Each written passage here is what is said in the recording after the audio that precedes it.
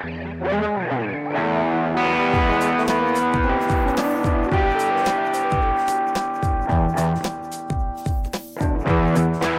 folks, welcome to All in a Day's Work. I gotta tell you, I'm so excited that you're here listening to this and that I get to share something with you all it's really important to me. Over my life, I have been noticed in my professional life, I've noticed that oftentimes people don't have a real high opinion of work. They don't value their jobs. They feel like they have to go there for that paycheck. And while that may be true, there's more to it than the paycheck. There's more to every job than the paycheck. Recently, I was getting gas at a gas station in Salem, Oregon, and the guy that came and pumped the gas into my car had a fantastic attitude. And I paused, thought about, should I approach this guy? Should I let him know that I appreciated his good attitude? I mean, the guy was just happy. You know, he came kind of almost bounding over to the car and said, "Can I help you?" And I said, "Yeah, can you fill it for me, please, with regular?" And I handed him my debit card and he goes, "Absolutely, I'll be right back." And I just really appreciated the upbeat nature and just the positive attitude. So finally, you know, the gas is pumping and it gets done and he comes over and he takes the nozzle out of the car and hangs it up and he goes, "You want your receipt?" I said, "Yes, please." So I get out of the car at this point and I look at him and I go, "Are you always this happy?" He goes, "Nope, not always. But when I'm at work, I am." And I smiled and I said, "No kidding. Tell me about that. Tell me why you are so happy here at work, pumping gas." And he laughed a little bit and he goes, "Yeah, I've done a lot of other things. I've been a carpenter, worked in construction. I enjoyed that too." He goes, "I've worked on cars. I've done lube and oils at a lube oil place, and I enjoyed that too." I said, so I kind of interrupted him. I said, "So are you meaning to tell me that every job you've had, you've enjoyed?" He goes, No, not at all. I did drywall for a little while. I did not like that, but I always tried to smile." Oh, interesting. "So what about pumping gas makes you smile?" He goes, "Yeah, it's not just a paycheck." He goes, "Frankly, my paycheck's not very big. But interacting with people makes me happy. Serving people makes me happy. And I get to do that here. I get to serve people while putting gas in their car. Yeah, it's a simple task. Yes, they could do it themselves. And maybe in Oregon, one day they'll be able to. But they don't. And for now, I get to do that for them. They can leave here in a bad mood or a good mood, and I can affect that. And I just congratulated him. I shook his hand. I said, "Thanks, man. That's awesome." I invited him on the podcast. He may come on. We'll see. I don't know. But that's what this whole thing is about, right? A couple of years ago, well, actually 3 years ago, before the pandemic started, I had this notion that we need to get conversations with people out there, people who enjoy their job, and get them out there to people to hear, for people to hear that maybe not everybody loves their job, right? But if you hear about other people enjoying their jobs, maybe you'll look at yours a little bit differently if you don't like it. Or maybe you'll choose to make a change and go find a job that you do like. I'll tell you a story that I lived when I was about 14 years old. And I've shared this story a lot. And I would imagine that throughout the life of this podcast, I'll share it again and again and again, because to me, it's a really good story. I'll tell you the story and then I'll tell you why I think it's a good story. So I am 14 years old. It's a November evening on a Friday. It's dark out, cold, kind of yucky. My dad, who's a career truck driver, whose work week is Sunday evening through early Friday morning. He's gone the entire time. So he leaves Sunday evening. He and his driving partner go get their truck, get loaded, and head to California twice, usually the Bay Area, 2 times in a week. The truck doesn't stop except to get fuel and for them to stop and eat. They sleep in it. A semi-truck does not have a lot of space. There's a sleeper behind the driver's and passenger seat, and that's about it, right? The rest of it is all equipment for the truck. So they're in this truck together for 5 days, essentially 4.5 days, just the two of them, nonstop. And my dad loved it. He loved being a professional truck driver and took it very, very seriously. So we're sitting in this garage on buckets that are turned over. My skinny behind was sitting on a pillow because I had no meat on my bones that time. If I weighed 100 pounds, I'd be surprised at 14 years old. And we're polishing apples to take them to the store to sell the next day. Dad already had these stores lined up that would sell our apples. So we're going to take them to the market in Mount Angel, Oregon, and sell them to Henry, the store owner. So sitting there on the overturned bucket, a box of apples to my left, and full, a couple of them, and to my right, a empty box. And my dad is across from me. So we each grab with my left hand, he grabs with his right hand, one of the apples, takes a terry cloth rag, and start wiping the apples off. So I grab my apple, wipe it down with this terry cloth towel, and put it in the finished box, the one that's going to go to the store. Grab another one, start doing it. And my dad goes, you done with that? And I just kind of look at him and nod. Yeah. He goes, okay. And he keeps polishing his apple. So I continue to polish my second apple, put it in the finished box, and grab a third. Meanwhile, my dad is still on his first apple. And he's polishing this thing and polishing this thing and polishing this thing and puts it in the box and grabs my first apple out and continues to polish the apple that I'd finished already. And mind you, I'm on my third of finishing my third and about to put it in there, third, and grabbing my fourth. While Dad took my first apple out and is polishing it. And I finished my fourth apple, put it in there, grab a fifth. He's still working on my first apple, which is his second. Finishes it, puts it in about the same time I finished my fifth apple. I look up at him. Mind you, he had asked me a couple more times, are you finished with that? And I said, yep. So I look up at him and I said, am I doing this well enough for you? And he smiles and goes, I just think we could do a little better. I said, okay. So I continue. And I try to match the level of his polish because I can tell that he wants these polished better. And I don't want to disappoint my dad. I love my dad. And I respected my dad. Maybe even a little bit fear at times. My dad was a big guy. I had a big, broad-shouldered guy, and he never hurt me or anything like that. But I didn't want to upset him because I loved and respected him. So we get all done through all these boxes. We get 2 full boxes that are polished really nicely, and they're going to market tomorrow, the next morning. Go to bed. It's pretty late by the time we get done. Not super duper late, but it's probably 10 o'clock at night, 10:30, I'm guessing. I don't remember. It's a long time ago. So we get up the next day, put these apples in the bed of my dad's little light blue Mazda pickup, and we go into Mount Angel. We get there, and he grabs a hand truck out, and he puts the apple boxes on the hand truck, and he goes, hey, if you find Henry, he'll have a check for us, and I'll get these apples set up. I said, great. So I go in, I find Henry, and sure enough, he had a check for us, and came back out, and Dad's just finishing up in the fruit and vegetable area.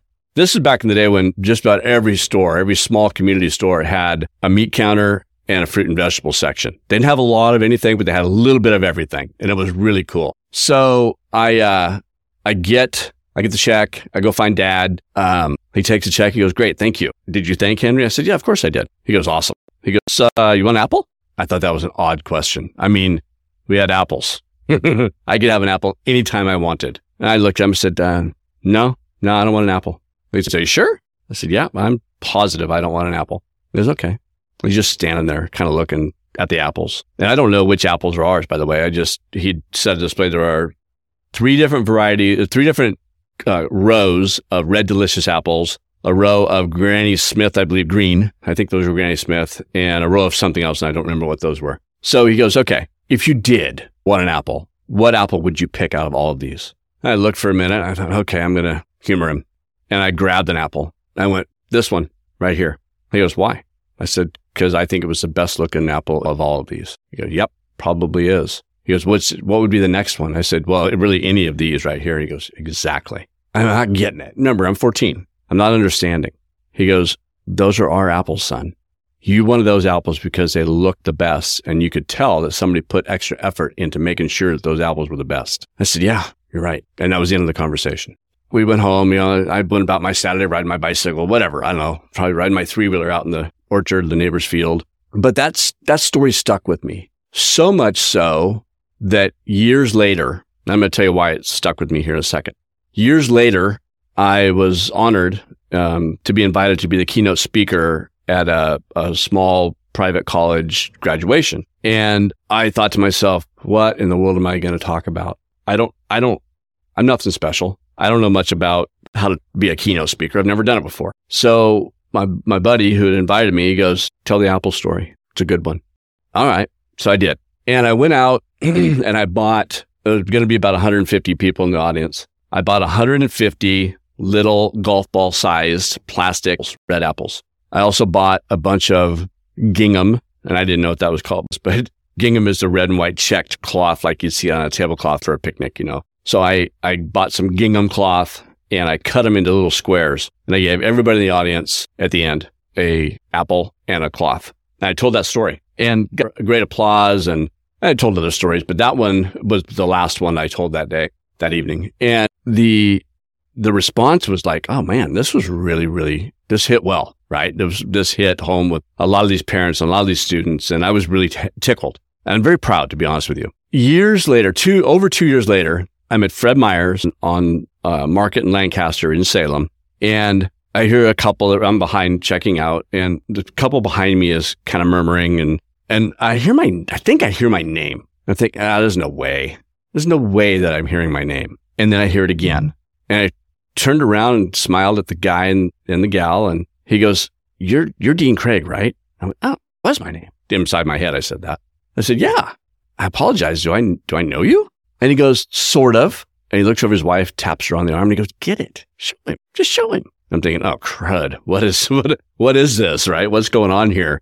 Well, she reaches into her purse and pulls out the apple and the cloth. The cloth was still wrapped around the apple, just like I had given them all. I nearly wept, to be honest with you. I mean, it put a lump in my throat that my little life story, right, that 20-minute, 30-minute talk that I gave 2 years prior had enough impact on that couple that they kept the small, really insignificant gift, I thought insignificant, gift that I gave them. It had an impact. And I recognized at that time how important valuing work is and doing a good job, right? Dad told me many other times, don't strive to do the best you can, strive to be the best there is. Our apples were the best there were at that store. We all grew them the same. All the farmers grew apples the same. We used the same fertilizers, whatever. I honestly, I don't remember what all we did with them, but ours looked the best. So the interpretation of that is that they were the best. We sold out. Every week we had to take more apples back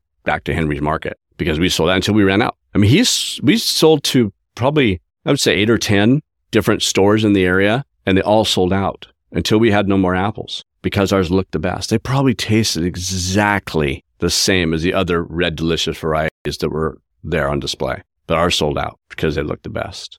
Strive to do the best there is. That has stuck with me for a long time. So fast forward to where I am now.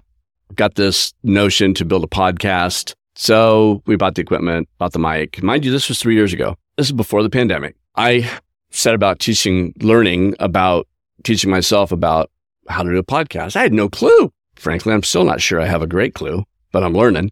The recording part was relatively easy, but getting it from a raw recording to an end product was not for me because I am not a technical guy, not at all. And technology just doesn't thrill me. So I was somewhat baffled by the whole process of it all. And I had to learn. And I tried to hire some people, but we don't really have a budget for that. Tried to do some trade with another guy, and he was doing a good job. He's a buddy of mine, but he gets it. He's got his own podcast, and he did a good job, but it wasn't that he didn't do great. It was that it wasn't my vision, my product. So I set forth to, apologize to him and say, I got to do it myself. He understood. So here I am. Here I am talking to you about my podcast.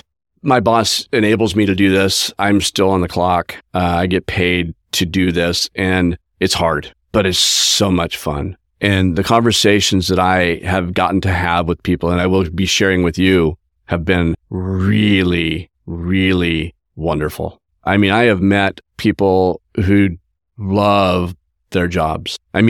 Love their jobs. Some of them so much so that they might even do it if they didn't get paid. That's a pretty big deal, I think. So starting next week, you will get to hear some of my earlier versions, and you'll tell they're rough. Okay, I'm still learning about the editing and the producing piece of it, but even the conversations, I didn't know what I was looking for fully. It was a concept. And some other conversations are not great, right? I don't think it comes through greatly how much people enjoy their jobs and what their jobs even are. Doesn't matter because I wanted to get it out there, but I will make it great. I will do the very best that I think I can possibly do. I strive to be the best solo podcaster that there is. When I say solo, meaning I'm the host, I'm producing it, I'm doing the editing and doing the whole 9 yards. That is my goal here. But more importantly than that is I want to bring you stories that may inspire you to love your job a little bit more or go find a different one, whatever the case may be. Case in point, I shared with somebody one of the person's stories, and that person went, holy cow, that person loves their job that much. I've got to start looking at mine differently. And that was just a conversation. That was with me. That wasn't even the person that I interviewed. You'll get to hear that down the road. So every Tuesday morning, the plan is to have a new podcast with another conversation with somebody who loves their job out for you to consume, to listen to hopefully enjoy, to laugh with, possibly lump up a little bit in your throat because some of the stories are pretty heartfelt and a couple of them are a little bit startling at times. But it's all wonderful stuff, and I'm so excited to bring those to you. Welcome, my friends, to All in a Day's Work.